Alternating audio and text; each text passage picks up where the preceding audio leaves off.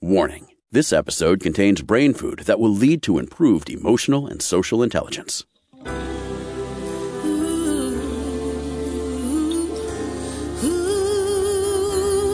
Give us 1 hour and we'll help you change the way you think about happiness.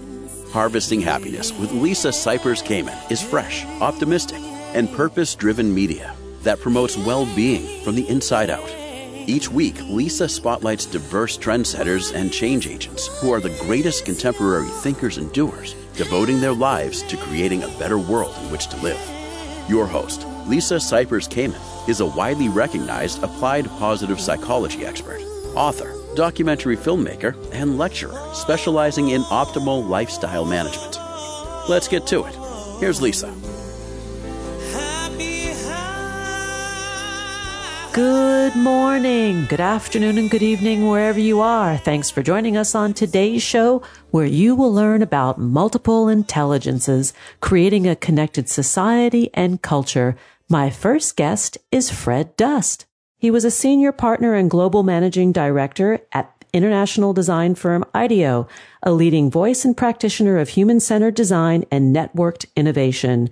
Fred helps organizations in media, finance, retail, and health confront disruptions stemming from shifts in consumer behavior, social trends, economic pressures, and new technology. Prior to IDEO, Dust worked as an architect and spent 8 years working with independent artists and major art organization. Fred chairs the board of Parsons and sits on the board of the New School, NPR, and the Sundance Institute. Fred lives in New York City, and he's in the house talking about his book, Making Conversation, 7 Essential Elements of Meaningful Communication. Welcome, Fred. Thanks for joining us on the show today. Oh, it wasn't a choice, Lisa. Thank you. I'm so excited. Well, I think we probably should reveal how we came together, because there's a little bit of like geography, a little bit of serendipity. And I think this really speaks to some of these elements that you're talking about. It's sort of true. I mean, as we were just talking about the fact that we were almost virtually neighbors, kind of giving the fact that we're both come from Los Angeles, as we said, an hour and a half isn't that far away. But it's I do think that one of the things that, and this I've been finding this as I've been out having conversations about the book, Making Conversation, is that the reality is once you start to reach out, you find the world is much more interconnected than you think. And I think what we just discovered is that we were, in fact, more interconnected than we might have imagined. In multiple lifetimes, right? Through architecture, exactly. through IDEO, now here. Through IDEO? Yeah, I mean, basically, you live really close to us. I mean, so it's the kind of magic that you only really get if you're out there having conversations constantly. It's and kind of take it onto yourself to be out there kind of exploring the world with as much curiosity as possible. So. And yet making conversations for some people is very anxiety producing. That the fear of the unknown, or maybe looking foolish or being accepted. I mean, talk a little bit about, why it's scary for people to make conversations. Yeah, and it's interesting because as I kind of talk about when I think about why we should get creative about thinking about conversation, let's be clear, it's not every conversation. So it's not chit chat, it's not gossip, it's not whispering that's with friends, or it's what I mostly am focusing on conversations, really kind of three key kinds. One is conversations where something has to happen. We cannot just be talking anymore. We have to make something really occur. The second is any conversation where there's a difference in the room. People don't look like you or don't feel like they're the same. And that's often one of the things that really triggers fear, right? Is the fear of difference. And then frankly, the third one is just the ones that make you afraid. So it's the ones where you have a pit in your stomach, where you're I'll be really honest with you. My husband and I are talking about having a kid, and I'm in my early 50s. But it's I'm we have to have this conversation because it's I just can't not have it. We had to construct the way we could do that conversation in a way that would feel safe for both of us. So it's surprising the places where you realize that you want to be creative, so you can actually kind of feel unfettered and less fearful about the conversations you're having. And the creativity is passion. That energy is something that is very fiery to me. I have the vision of a pilot light, that grows and recedes and grows and recedes, and it's reciprocal. Yeah. Well, it's interesting you say, because like we're actually building a game right now, and we're calling it Campfire. And it's similar. It's like we're thinking about like the game is kind of working in an ember stage to kind of a steady burn to like actually what happens when it's like a full on bonfire, and then finally back down to ashes. And yeah, I think that's kind of true. And one of the reasons, so, the final chapter is on creation. It's called Create, which in a normal life, that would be what I would usually start with. But one of the things I love about creating is that when you create together, you don't even need to have a conversation. Like, because the passion of work together, making something together, is in fact communing in a really significant way. And so it's like that kind of like, it's the secret bypass, which is like, if you can't talk, then make something with somebody. And that's helpful. It's super helpful. And when we talk about like the drivers of human happiness, right? Being connection, good, healthy, social, connected relationships, and the challenges that people have had in this past year. And then, even years prior, you can go back for the last handful of years, which have been challenging for a lot of people and a lot of families. This notion of just, well, if you just shut up and make something, Yeah. No, that's exactly right. Well, I mean, and that's what's so funny is that the origin of this work, I mean, the origin is like a lifetime of work, I guess, but the origin of this work actually came out of work I was doing with the then Surgeon General, Vivek Murthy, who's now the Surgeon General again. And it was really to focus on issues of anxiety and loneliness, because he really believed that was at the core of the opioid addiction epidemic. He really believed it was the core of gun violence. And he wrote a book, and I wrote a book at the same time, his about like isolation and how to get through isolation, and me about how to have connection and make human connections. And so the reality is, what seems like a really timely topic, this was like in the making 5 years ago, because it felt like it was really as pressing then as it is now. Well, if you look at the work, for example, of Hoerr, who has one of the probably all-time most viewed TED Talks about the opposite of everything you thought you knew about addiction is wrong, right? Right. And he's saying that the opposite of addiction is connection. Mm-hmm. That's exactly right. And it's so funny because, you and I both live in rural contexts, and one of the things that I think, I had a really interesting conversation with the National Institute of Health, NIH, and they were talking about like how to help opioid addiction, like how do people have opioid addiction. They're like, don't worry, it's going to be all technology enabled. It's going to all be happening through your app. And I'm like, yeah, you don't live where I live, where technology happens in the library. So I promise you, someone who's struggling with addiction isn't going to be in the public library, like kind of like wanting to kind of be helped through some app. Like it needs to be through human connection. That's the way we have to be solving these problems. It's the conversations and the meaning making out of the difficult things that have happened in our lives, that you can only sort of sort through that by having these sort of intimate, deep conversations with others.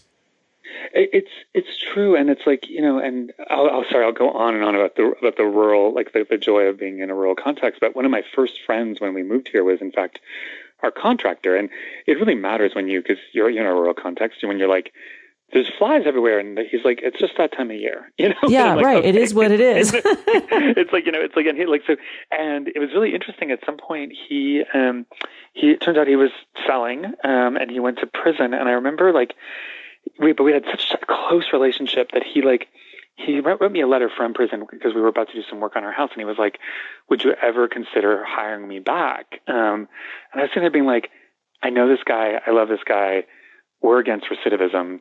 And I was like, yeah, of course, come back and do the work. It's like, so it's like, I think that it's like, but it's only because we had this kind of tight bond early on, and then, and kind of really reflecting on that bond and our own values. And I was like, I can't be against this in the abstract and not also be for and be against it in my personal life as well. So yeah. It's interesting you talk about the rural context, as two people having a conversation who have spent a large part of our lives in big cities on the coast, and then to come to a small town and engage with people and build these relationships. I see that there is a missing piece in the big cities. Like this is more real on a certain level. It's not an easier life, I think, for people that live in a rural environment, but it's definitely a richer life. It's a slower life. I mean, what's funny about that is that early on, because I moved from LA to New York, and I was like, oh, I'm such a Angelino, and then I'm like, oh no, I'm so New York. I love the speed of New York. And then I came here, and I was like, it doesn't work that way. I was like, you just don't go into a store and like buy something. You go into a store and you have a 20-minute conversation, and it's like, and people want to know, like, what do you know? And like, you learn the nuance of not saying people's names, right? And like, but still kind of alluding to stuff. But there's a commitment to really having even light conversation, but that allows us then in the long runs to have bigger and heavier conversations in a rural context. I think there's you and I discussed this a little bit, but I think this blur between rural and urban is so good for us right now. I think it's going to be, and I mean, for all of us, not just like you and I think for the communities that are here as well. Well, I think there are a lot of, I have read and see some of the research about people who are leaving large cities and going to smaller rural environments, going to smaller cities. There are people who are taking into consideration climate, being a climate refugee. They can no longer live in a coastal area where the water table is rising, and so they're moving truly to higher water. Yeah.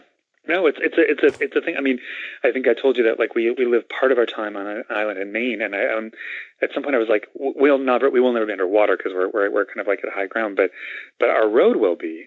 And I'm like, okay, at some point we're going to be our own island, and I'm like, I just hope I'm ready for when that happens. Do you have a kayak? But we have more. Believe me, you have all the toys.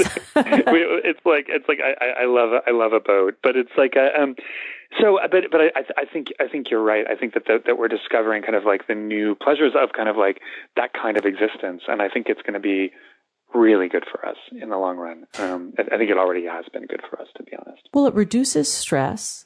I don't know about you, but I find that life is a lot less stressful, even though it's not necessarily easier. It's a more physical life because you're tending to your property. If you're a gardener, you have crops or you have animals. There is sort of the busy work of living a rural life. Right. Yeah. And I mean, it's like I during my lunch break, I was like, I'm going to go clear out, we have an outdoor shack that we sit in most of the summer. And I was like, oh, we have wasps. I guess we're going to figure out how to deal with wasps. But then it's like in the world of stresses, there are worse things than a nest of wasps. Although not, that's actually can be pretty stressful. Yeah. A nest of wasps are a little bit stressful. And we have a couple in our house, because we've been in and out doing stuff, getting our little outdoor club quarantine set up. Yeah. I totally get it. It's like, so I was like, tonight we're going to eat in the summer shack. And I was like, oh, guess not. The wasps are going to eat in the summer shed. So that's just the way it is. But yeah. Yeah. So I want to go back to the book for a second because this, making meaningful conversation, you talk about also the commitment. And I would love for you to elaborate on that because one does not necessarily think of the C word in relationship to conversation.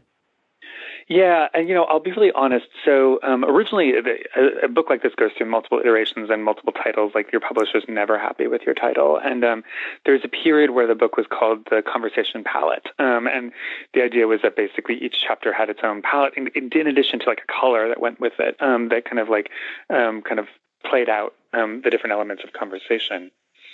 And what was interesting about that is that I remember giving a lecture in San Francisco for Aspen, and at that point there were only 6 chapters, 6 palettes, and I put up the 6 palettes, and it's this slide that everybody took pictures of, so you knew it was really clicking. And I get to the end of my talk, and somebody raises their hand, and they're like, yeah, I don't buy this. And I was like, okay, well, that's helpful. Like, walk me through that. And he's like, well, my biggest issue is people coming at me and knowing they already don't like me and kind of being like, I hate you. I don't want to talk to you right up front. And I was like, oh, well, that's real, right? I mean, especially given the political climate that we're in and the kind of the foment that the news likes to kind of like build, that it's a real thing. And I was like, boy, how do I answer that? And I was like, oh, well, what you need to do is commit first to the people and the conversation and hold your values in check, which was very counterintuitive. Yes. I got to interrupt you because you got to hold your thought for 1 second. We got to take a break. I just looked at my timer and I'm like, whew, I'm out there. Let's pause. We'll take a break and I'll have a Cheeto. Have a Cheeto at the pause. To learn more about Fred Dust's work, please visit makingconversation.com. On Twitter, F_Dust, and on Instagram, FDBrave. Here comes that pause. We'll be right back. And that really is a promise. That is a commitment. To learn more about cultivating sustainable well-being at home and the office, visit harvestinghappiness.com and explore Lisa's experiential on-site brain fitness workshops, corporate programming, and speaking engagement services.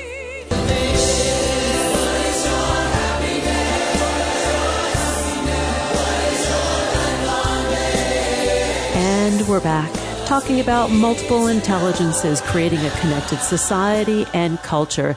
Let's get back to the conversation about meaningful conversation with my guest, Fred Dust. So, Fred, prior to the break, when I so rudely interrupted your stream of consciousness, we were talking about commitment and commitment to the conversation. And I would love for you to pick up there. Yeah, and so as I was sort of saying, like I've been kind of challenged by somebody who was like, well, I don't think this stuff works. And I was like, well, the first thing that we have to do is commit to the people in the conversation and commit to the conversation in itself and kind of hold your values in check a little bit. And that might seem counterintuitive because we're sort of taught to kind of like think values first. But the point for me with conversation is like, we're not always trying to change someone's mind. We're trying to just get to know somebody better and better. And in the long run, that might mean a change happens in our relationship or in the ways people think. But the near-term goal is to say, let's get to know you as an individual. Let's get to know you as a person. And my perspective around that, it actually comes from really having a situation where my mom had a stroke when I was 24, and it suddenly became very difficult for her to have the kind of conversations that she used to have. And my realization at that point was, wow, like it's like you lose that and you lose so much. And so I've been sort of feeling like my whole life has been endlessly in pursuit of having the next interesting or not interesting or, you know, funny or whatever, or sad conversation and learning more about the people around me. So it's but commitment really helps. It really, and one thing that I often say to people is if you're not feeling commitment, and you're not feeling like people are really helping you make sure that you have the conversation you want to have, then don't commit. Like if you're feeling like you're on your own, you know, committing, then consider stepping out. And I'll give you an example. I had taken a job that wasn't on paper, what wasn't in real life what it looked like on paper. And I was scheduled to go into my first all board, all staff meeting the day before I'd flown into the Bay Area to do this. And I was like, hey, there's some things here where you guys were not honest. Like, it's like we're not kind of seeing eye to eye. And I was like, I'll go to this meeting and we can talk about it, but I need to have a full commitment that you guys are committed to me and I'm committed to you. And I need a plan. I need a plan in place to make sure that feels fair and safe for me. And they were like, you don't need a plan. Like, you're just like so charming. Just go be charming. And I was like, that's not a plan. And I'm not going. And I didn't go. And I resigned from the job because I was like, just relying on me being like, hopefully charming that day is not enough. That's like way too much for me to bear as an individual. And so as often as I tell people to commit, I'm like, if you can't, and if you're not feeling safe, then don't. You know, it's like, it's okay to sort of step out of a conversation. And how does one do that artfully? You know, how does one do that? Because you might have to be in relationship or have that person in your orbit. What's a safe way to do that, to bow out? Yeah. I mean, yes and no. You know, it's sort of funny. I think that there's certain people, like there are family members and there are people who are old friends and people that you want to kind of keep engaged with. They're your employees or your employers and things like that. And that means that we have to make all kinds of different plans. And, you know, the premise of the book is not like, hey, here's how to do it. Here's the methodology. It's more to be like, here's a bunch of different ways one can do it. How do you do it? Like, what inspires you to make good conversation happen? But it's a great example where, like, back during the kind of height of the first wave of the pandemic, right during like all of the strife we were having, people were always asking me, like, what if I can't have a conversation with my father-in-law? And that's when I would say, like, well, go learn golf from your father-in-law. It's like, so don't have a conversation. And it's just like, go, he likes to golf, go learn to play a golf. So it's like, so I think that's where the doing together can help. But, to be really honest, there are multiple moments over this last year where old friends, we could not come to agreement on the right ways to conduct ourselves, and they're not friends anymore. Like I broke up with people who I was just like, yeah, you can tell me I'm afraid all you want, but the truth is, I'm afraid and I don't trust you. It's like you can't force me to come over to your house. It's just the way it is. So I don't know. There's a range. Yeah, there is a range, and I think it's you spoke about values in the first segment, and maybe it's a little bit of finding the Venn diagram where there's a crossover, and that's the zone in which that conversation starts, and then maybe it gets to expand. That's a great point, which is, I think it's like, there's like, I talk a lot about the power of a very short, very personal story that kind of uses, like, it illustrates your values, or illustrates something you feel really strongly about. And I think I use that quite a bit. It's why I say, like, make a plan together. I say it's like, why set rules together? Just to give you context, gay man growing up in the 80s, if I'd been with everybody if I slept with everybody, just to be explicit, and I think we can do that on public radio, who'd said, trust me, I'd be dead, right? Or super sick. Or super sick. And so basically, like people who are like, just like, you have to trust me. I'm like, that's just not enough. It just doesn't work that way. And so I think it's an interesting moment where, when I committed until I couldn't anymore. And then I was like, I can't go any further without feeling unsafe. So. As you speak, I'm thinking about going back to my graduate school days, and my training was in a very humanistic approach to psychology. And I'm thinking about the work of Carl Rogers, who talked about unconditional positive regard as being the premise for, really, it's any relationship. In his context, it was the therapeutic relationship between counselor and client. But having that unconditional regard for another person, regardless of who they are, where they come from, what their experience of is, you just say, because you exist, you are worthy. Yeah. So I don't know if you know, but I'm a radical fan of Carl Rogers and his work. I didn't know that. Check one more box between Fred and Lisa. In fact, one of my pet peeves is when I see Rogerian therapies, because he had multiple therapeutic methodologies, but when I see Rogerian therapies being misused in the wrong context. So, Carl Rogers invented, or is kind of largely attributed, like, to the invention of what we often consider to be modern therapy, which is kind of an active listening. His belief that, like, you couldn't, as a therapist, necessarily apply Freud to everybody or apply Jung to everybody. So you needed people to kind of self-cure. And so that's why he was really fond of kind of having open-ended, like, you would say, you're depressed, and I would say, well, why are you depressed? And you'd say, I'm depressed because I don't have a goal. And I'm like, well, why can't you set a goal?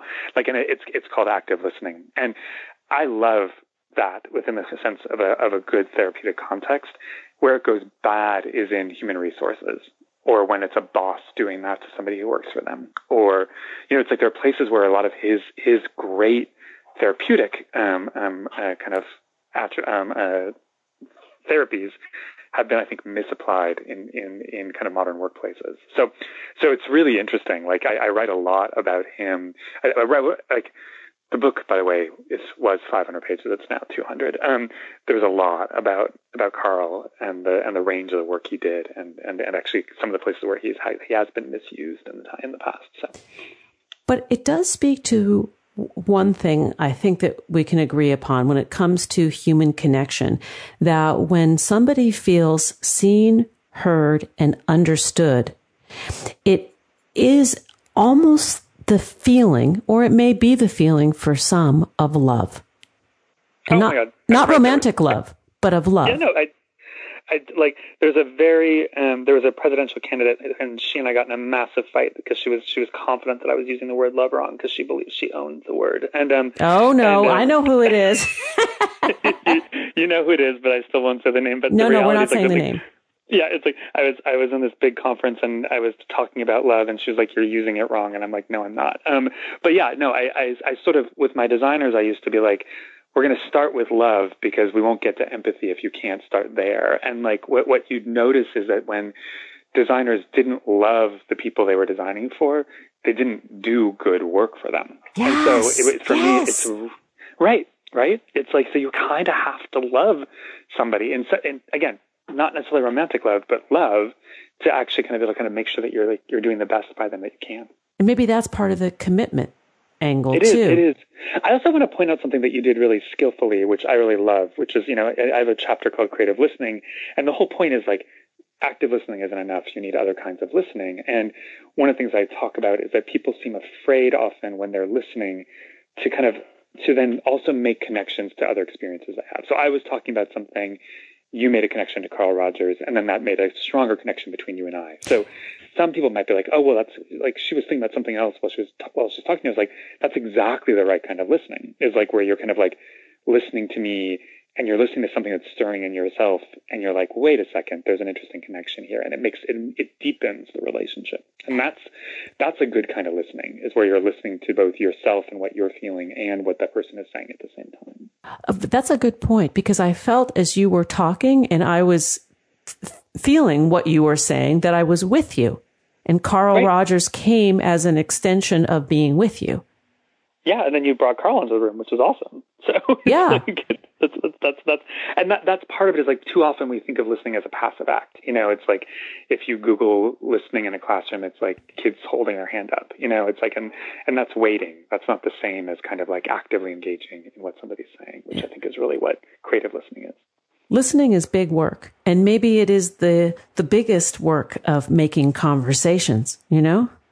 Well, it's funny. When I wrote the book, when I wrote the first chapter, which was on listening, everyone was like, it's just a whole book on listening. And I was like, I think there's more that we can write about. But what's interesting about that is that what's interesting is also that we often use punitive terms when we talk about listening. So you'll hear a boss say, I'm going to go give everybody a good listening to. Or I talked to a mayoral candidate who's also a presidential candidate, his campaign people, and I was like, the town halls don't have to be just him hearing anger. They can be more cathartic. And they're like, no, he just needs to give them, he needs just to be giving them a good listening to. Which really sounds like you're punishing somebody. It sounds like you're spanking them. It's like, and I think a lot of the language we use to frame up listening makes it sound like it's something that's really hard, that we don't want to do, that, whereas if we do it right, it should feel like it's the most joyful. I mean, yes, you get to do this. That's what you get to do, is like listen and engage with people. And like, I can't imagine you're finding that like so boring that you want to ditch the show. I'm a lucky cricket. Yeah, exactly. That's what I feel like. I feel pretty lucky that I get to listen and communicate as my livelihood, as my way of being in the world. I get to show up. That's pretty dang special. I think that's exactly right. So so I'm all for the way you think about listening. It seems exactly right to me. You and I have more listening and talking to do. To learn more about Fred Dust and his work, please visit makingconversation.com. The book we've been speaking about today is Making Conversation: 7 Essential Elements of Meaningful Communication. To connect with Fred on Twitter, please do so at F_Dust, and on Instagram, it's FDBrave. Fred, you and I have more hanging out to do. Well, in person. In person. You're not that far. Yes. So I'll see you soon. I can't wait. See you soon. Here comes the break. We'll be right back. Did you know that happiness is actually good for your health? Happy people live longer, are more productive, and make better partners, parents, and professionals. Connect with us on Facebook at Harvesting Happiness, and follow Lisa on Twitter at Lisa Kamen for a daily dose of inspiration.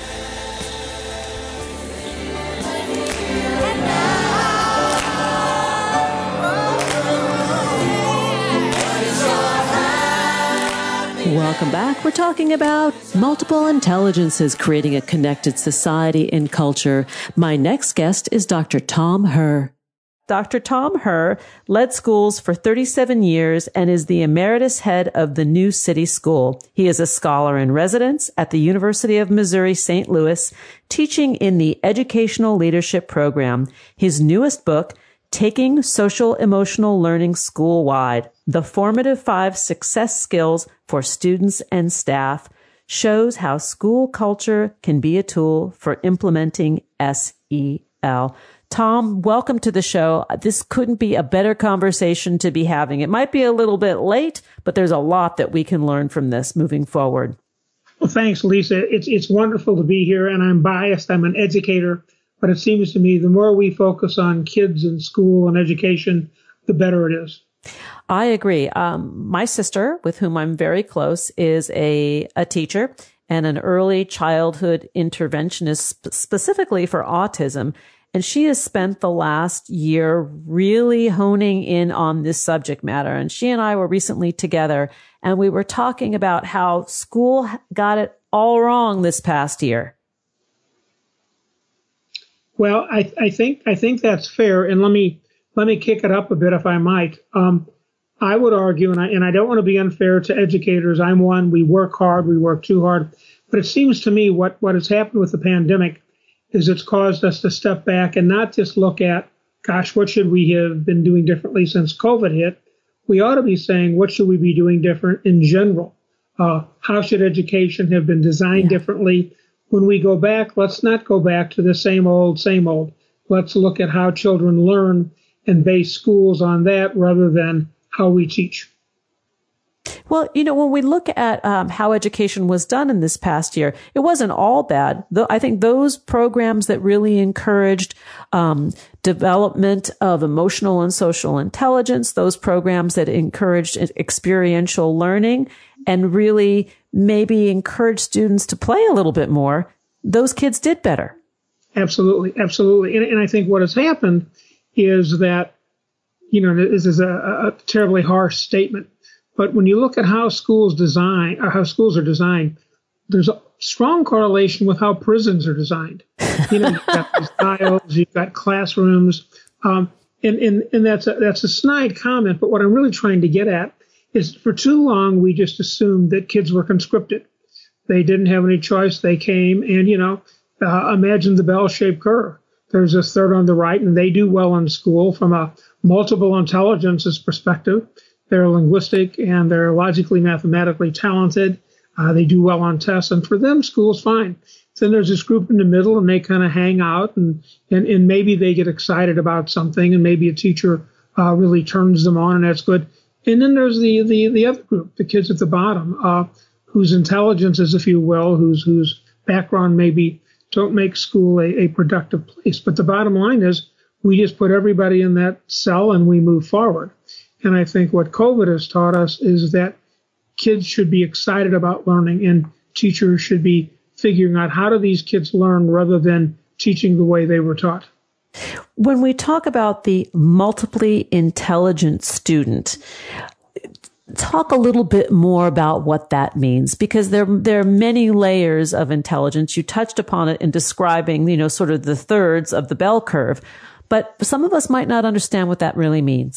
Sure. Well, in 1983, Howard Gardner, who was a professor at Harvard University, wrote a book called Frames of Mind, and it really tossed the education world kind of on its ear.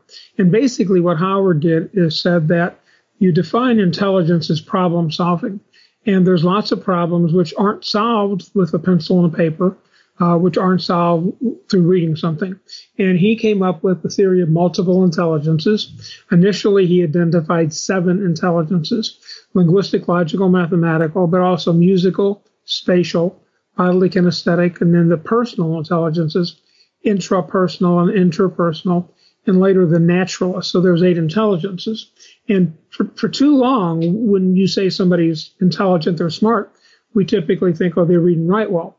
But the reality is, if you look at people who succeed in the world, absolutely reading and writing well is an asset, and it's very helpful. But there are other people who do very well who aren't particularly skilled at it. Architects often aren't great readers or writers. They're remarkably talented spatially. If you look at a musician, if you look at somebody who's great with animals or great with a garden.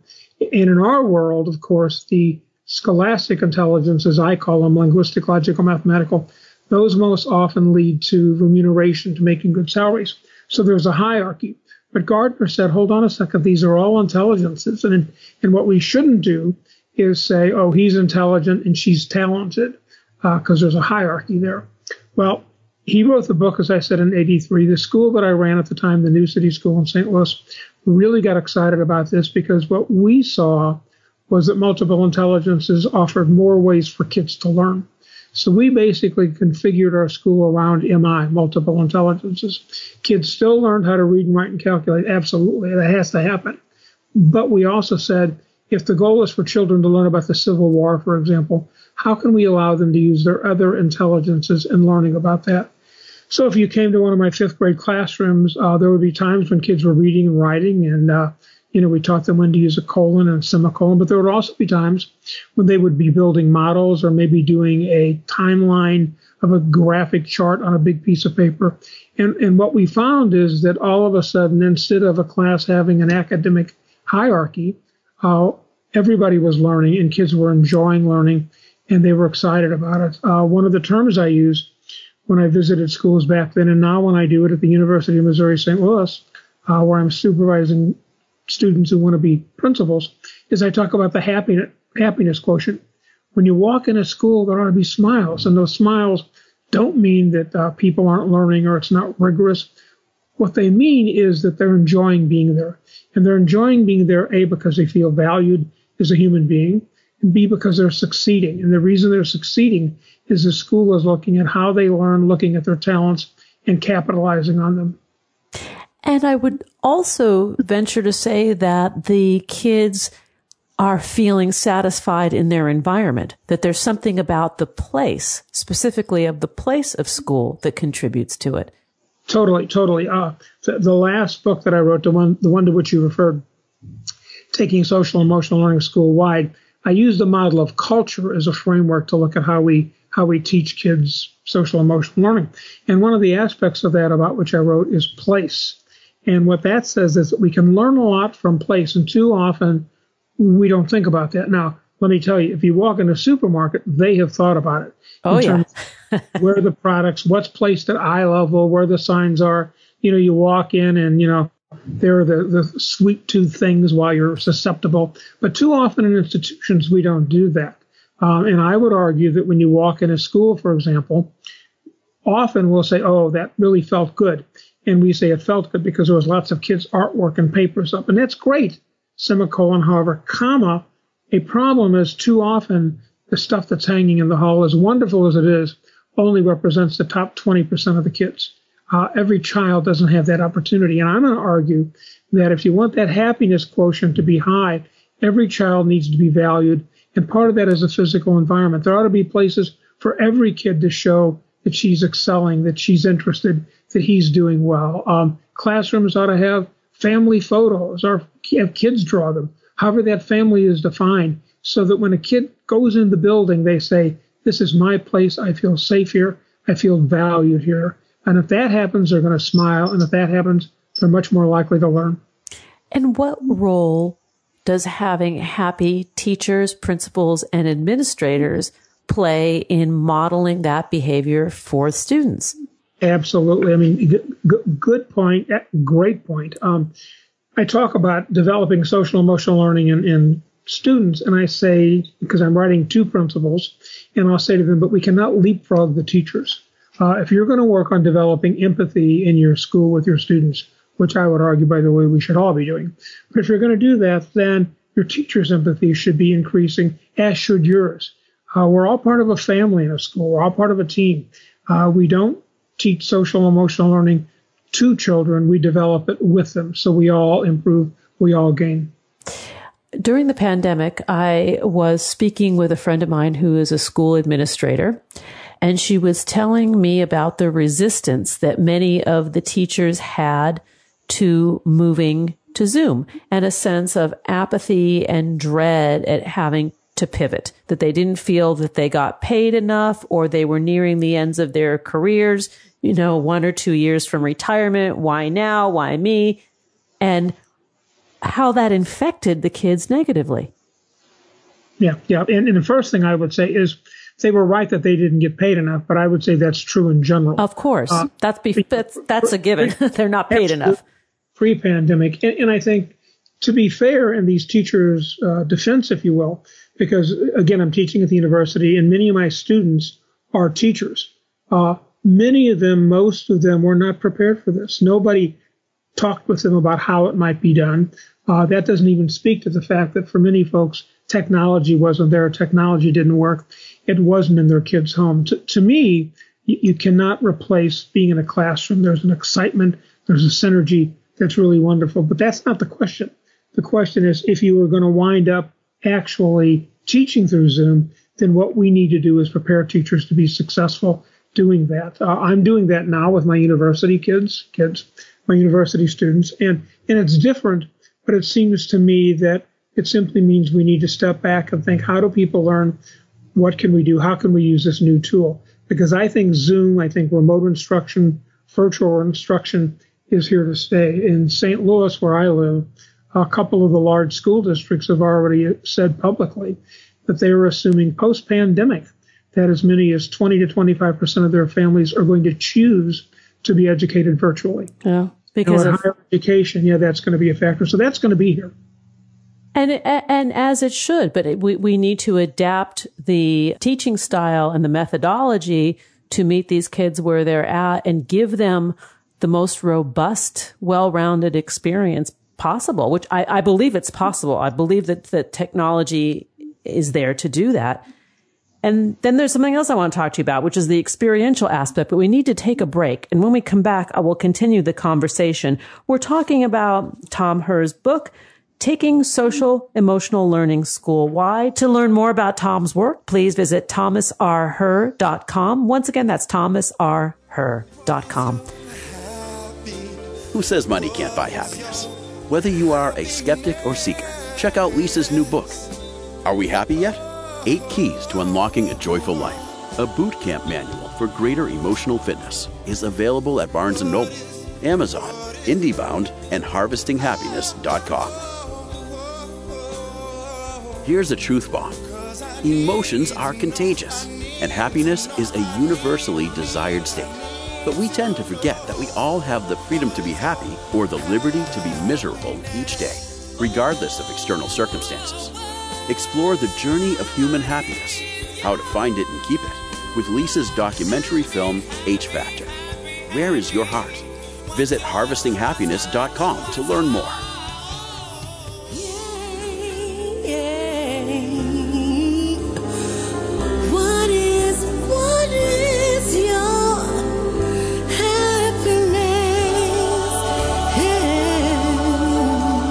Welcome back. Let's carry on the conversation with Dr. Tom Hoerr. We're talking about multiple intelligences, creating a connected society and culture. Let's get back to it. Tom, let's touch upon, the Zoom or the remote learning being here to stay. On the break, you mentioned that I think you said 20 to 25% of the population in your area wants to stay on this remote path to learning, which makes sense because it does work better for some families. And I wanted to bring in the other angle of experiential learning and how you can keep it as a teacher, keep it interesting, relevant, and engaging, even though you might be learning in a remote environment. Yeah, let me jump in and let me back up if I might, Lisa. Please. You talked about multiple intelligences, and we kind of buzzed through that. And let me just step back because often, and I've traveled around the world talking about MI. Often there's a questioning or a cynicism among adults because that isn't how we were taught to view intelligence. And what I will often say to people, and I'll say it now to the folks listening to the show, is if you take a second and write down the initials of 3 people people who you know personally, who you consider really successful, and people do that, and then I'll ask, after I've talked about multiple intelligences, which intelligences do they exhibit the most? Well, what we find is that in the real world, people with lots of different intelligences succeed. And again, that argues to me to doing that more in school. So to come back to schools, to clarify, what I said is that in some of the school districts, not all of them, they are talking about 20 to 25% of the families choosing to continue learning remotely. And I think it's probably going to be the same in higher education as well. And when we talk about kids being active learners, we need to figure out how they can do that. One of the things that I've done, and this is a bit a way of breaking the ice, if you will. And if any of your listeners are teaching remotely, before the first class, before many classes, I will say to folks, hey, we're going to begin by screen sharing. Pick a photo that you want to let us know about you. Well, I got to tell you, Lisa, it is fascinating. I did this last summer with 33 graduate students around the country. Some people showed us photos of their pets, their dogs on vacation, but it was a way of, if you will, engendering that warmth, that nice feeling of happiness in a remote world that we sometimes get in classrooms. I've also had teachers talk to me about having their kids build projects at home. Take a photo of it with your phone, screen share it, show it there. What does that look like? I've also had teachers talk to me about having kids do scavenger hunts in the house. So, you're teaching third graders or second graders or whatever, and you want them to learn alphabets, you want them to learn things. You can say, okay, here's what I want you to do. Take your first name, take the letter of each one of the letters of your first name. You've now got 5 minutes. Find something in your house that begins with that letter. Well, what happens if you're teaching kids alphabet, if you're teaching them letters, that's a great activity. But for all kids, it gets them up, it gets them moving, it gets them out. Yeah. So those are the kinds of things I think that good teachers have always done. Teaching's a creative profession, and simply Zoom is another obstacle, if you will, that we need to figure out how to move over and around to get kids learning. I'm thinking about the scavenger hunt, thinking that would work for adults even. It would be great. It would, yeah. Yeah, and again, it's a fun kind of thing. It's not something you would do at home, at school rather, but you would do at home. Another thing I've had teachers talk to me about is too often, and I get this, they'll sign on, the kids are there, but their cameras aren't on. And I understand there's a privacy issue. Sometimes kids are reluctant. Teachers don't say you've got to turn on your camera. They want to encourage them. So one of the teachers told me that what she had done was ask the kids to tell her their favorite song, send them an email, and then she created a soundtrack of songs. And so when class would begin, she would have one of those songs playing. Kids didn't know who it was, and she would say, okay, here's a song. If you think you know whose song that is, turn on your camera and tell me. Well, that's the kind of things kids loved. Of course, if you know which song that is, you're really going to get excited. And there's nothing profound about that. It's the kind of thing that good teachers have done every year, every week, finding ways to be creative and help kids learn. Well, in essence, a teacher is a leader. A teacher is modeling the behavior that we would like to see in the world. And I'm wondering how leaning into the challenges of the past year impacts the teaching experience. In other words, asking kids to tell their COVID story. Like, what was the hardest thing that you had to learn during COVID? And what was the best thing you learned about yourself? Yeah, I agree. I think that's an excellent idea. My worry, candidly, and I've given you some ideas that things teachers could do, and I've got more, but my worry is that no matter how well teachers do it, and they will do it well because teachers are remarkable, it isn't as pleasurable, if you will. One of the things teachers love is seeing that smile on a kid's face and being able to give that kid a hug. The teachers I know, that's why they work. Yeah. They don't work for salary, obviously. They work That's true. The intrinsic motivation. And no matter how well you're doing it, it's a screen. And so I worry that teachers are working harder than ever before. Kids are learning with an additional challenge, and it's not as rewarding for the teachers as it was. And so if I was leading a school today, I would be thinking, what can I do to make sure my teachers know how important they are, to feel how valued they are, and to leave work every night, to turn off their computer every night and turn it on the next morning with a smile.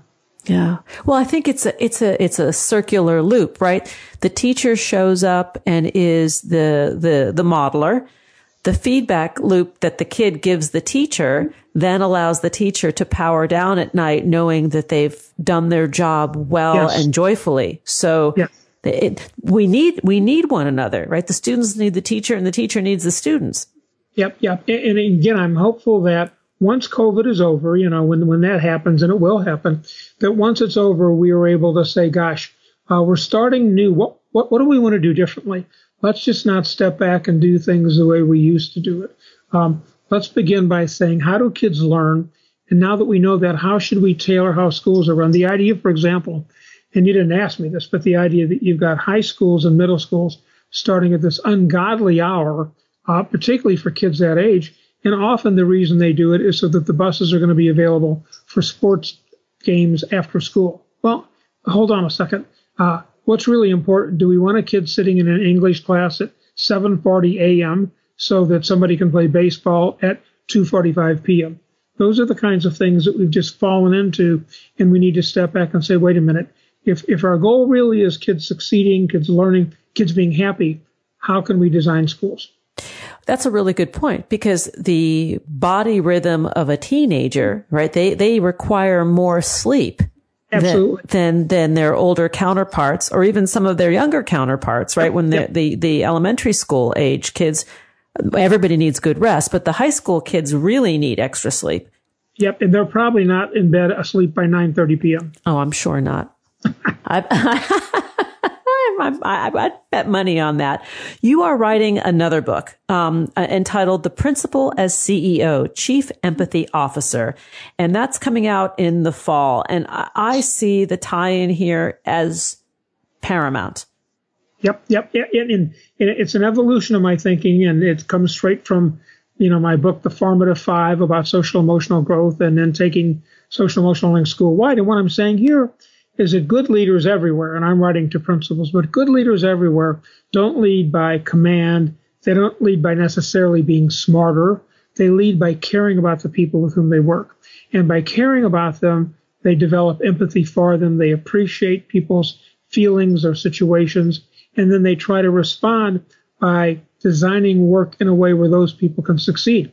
One of my favorite quotes, and I've got this in the book, is that empathy is reciprocal. If you have empathy for other people, they're likely to have it for you. And I think in a school in which the principal is the chief empathy officer, what we're going to find is teachers feeling better about going to work. And as you said wisely a few minutes ago, if teachers are feeling good, that's going to translate to kids feeling good, and they're going to learn more. I remember when I was a kid, the principal of my elementary school, he was so warm and so loving. And when he would come around to, the classrooms for a visit, the kids just responded so fabulously to him, Yep. And my guess is if you went to a faculty meeting, the faculty responded equally positively. Yes. And again, that's what we want. We want a building in which when you enter it, everybody knows they're there to support one another. And again, that doesn't mean a lack of challenge. It doesn't mean kids aren't learning a lot, but it means that what we want are people to succeed, rather than create a pecking order. And then what you have as kids grow up and become leaders in their own lives and in their own worlds is this legacy, this legacy of joy and connection and these multiple intelligences that make for a successful society. Yeah, absolutely. Because, we teach the way we were taught. When you talk to folks, they will often have these very strong, striking memories, whether they were in third grade or ninth grade or maybe even in college. And too often those strong, striking memories aren't the ones we want. What I want to do, what you want to do, is make sure that school prepares people to succeed in life, not just to do well in school. One of my favorite sayings is, who you are is more important than what you know. And I think everybody agrees with that. Then the question is, okay, what do we do to enact that in school? Who you are is more important than what you know. Well, it's the celebration of the individual and the collective, that you've got all these unique skills that make you, and then you come together with everybody else that has all these unique and special and different skills. And together we're working for the greater good. Absolutely. Well put. Yep. And, that's happiness. Yes. When everybody gets to rise together, that nobody is left behind, whether it's in the classroom or in the office, that everybody has the opportunity to thrive and flourish. Yep. And that's the way school should be. It's the way the world should be. Yeah. And that's what we work for every day, or work towards every day. I feel strongly about that, and we do it in the ways that we can. And we all have our little piece of the world, whether it's your home, the kitchen table, the third grade classroom, the city, whatever. And what we need to do is say, I know this is what's good for people, and I'm going to work toward it. And I'm not going to succeed 100%, but everybody's going to be better because I worked at helping people feel safe, helping people love learning, and helping people know that they're part of a family. Dr. Tom Hoerr, thanks for firing us up regarding taking social-emotional learning school-wide and back into the world as we emerge from the year of living differently. I think that's putting it mildly. To learn more about Tom Hoerr's work, please visit thomashoerr.com, on Twitter at Tom Hoerr. And I thank you for sharing your wisdom and getting us thinking about, the upside of learning again, getting us excited about getting back to school. And thank you for the invitation. We're all in the same boat and we're moving forward. So this was a fun discussion. Thanks. Thanks for joining us on Harvesting Happiness today. This is Lisa Cypers Kamen and my guests, Fred Dust and Dr. Tom Hoerr, wishing you kind thoughts, kinder words, and the kindest of actions. Until next time, remember, happiness is an inside job. Happiness is your inside job. Go out and rock your day. Keep harvesting your own happiness anytime and anywhere from the comfort of wherever you are. Subscribe, listen, and share hundreds of downloadable episodes via our free app or from our libraries at toginet.com, iTunes, Google Play, and other fine podcast platforms. To learn more about Lisa's global consulting services, please visit harvestinghappiness.com. Spread more joy by liking us on Facebook at Harvesting Happiness and following Lisa on Twitter at Lisa Kamen. Harvesting Happiness is produced in collaboration with TogiNet Radio, KBUU Radio Malibu.net, and is available on PRX, the Public Radio Exchange.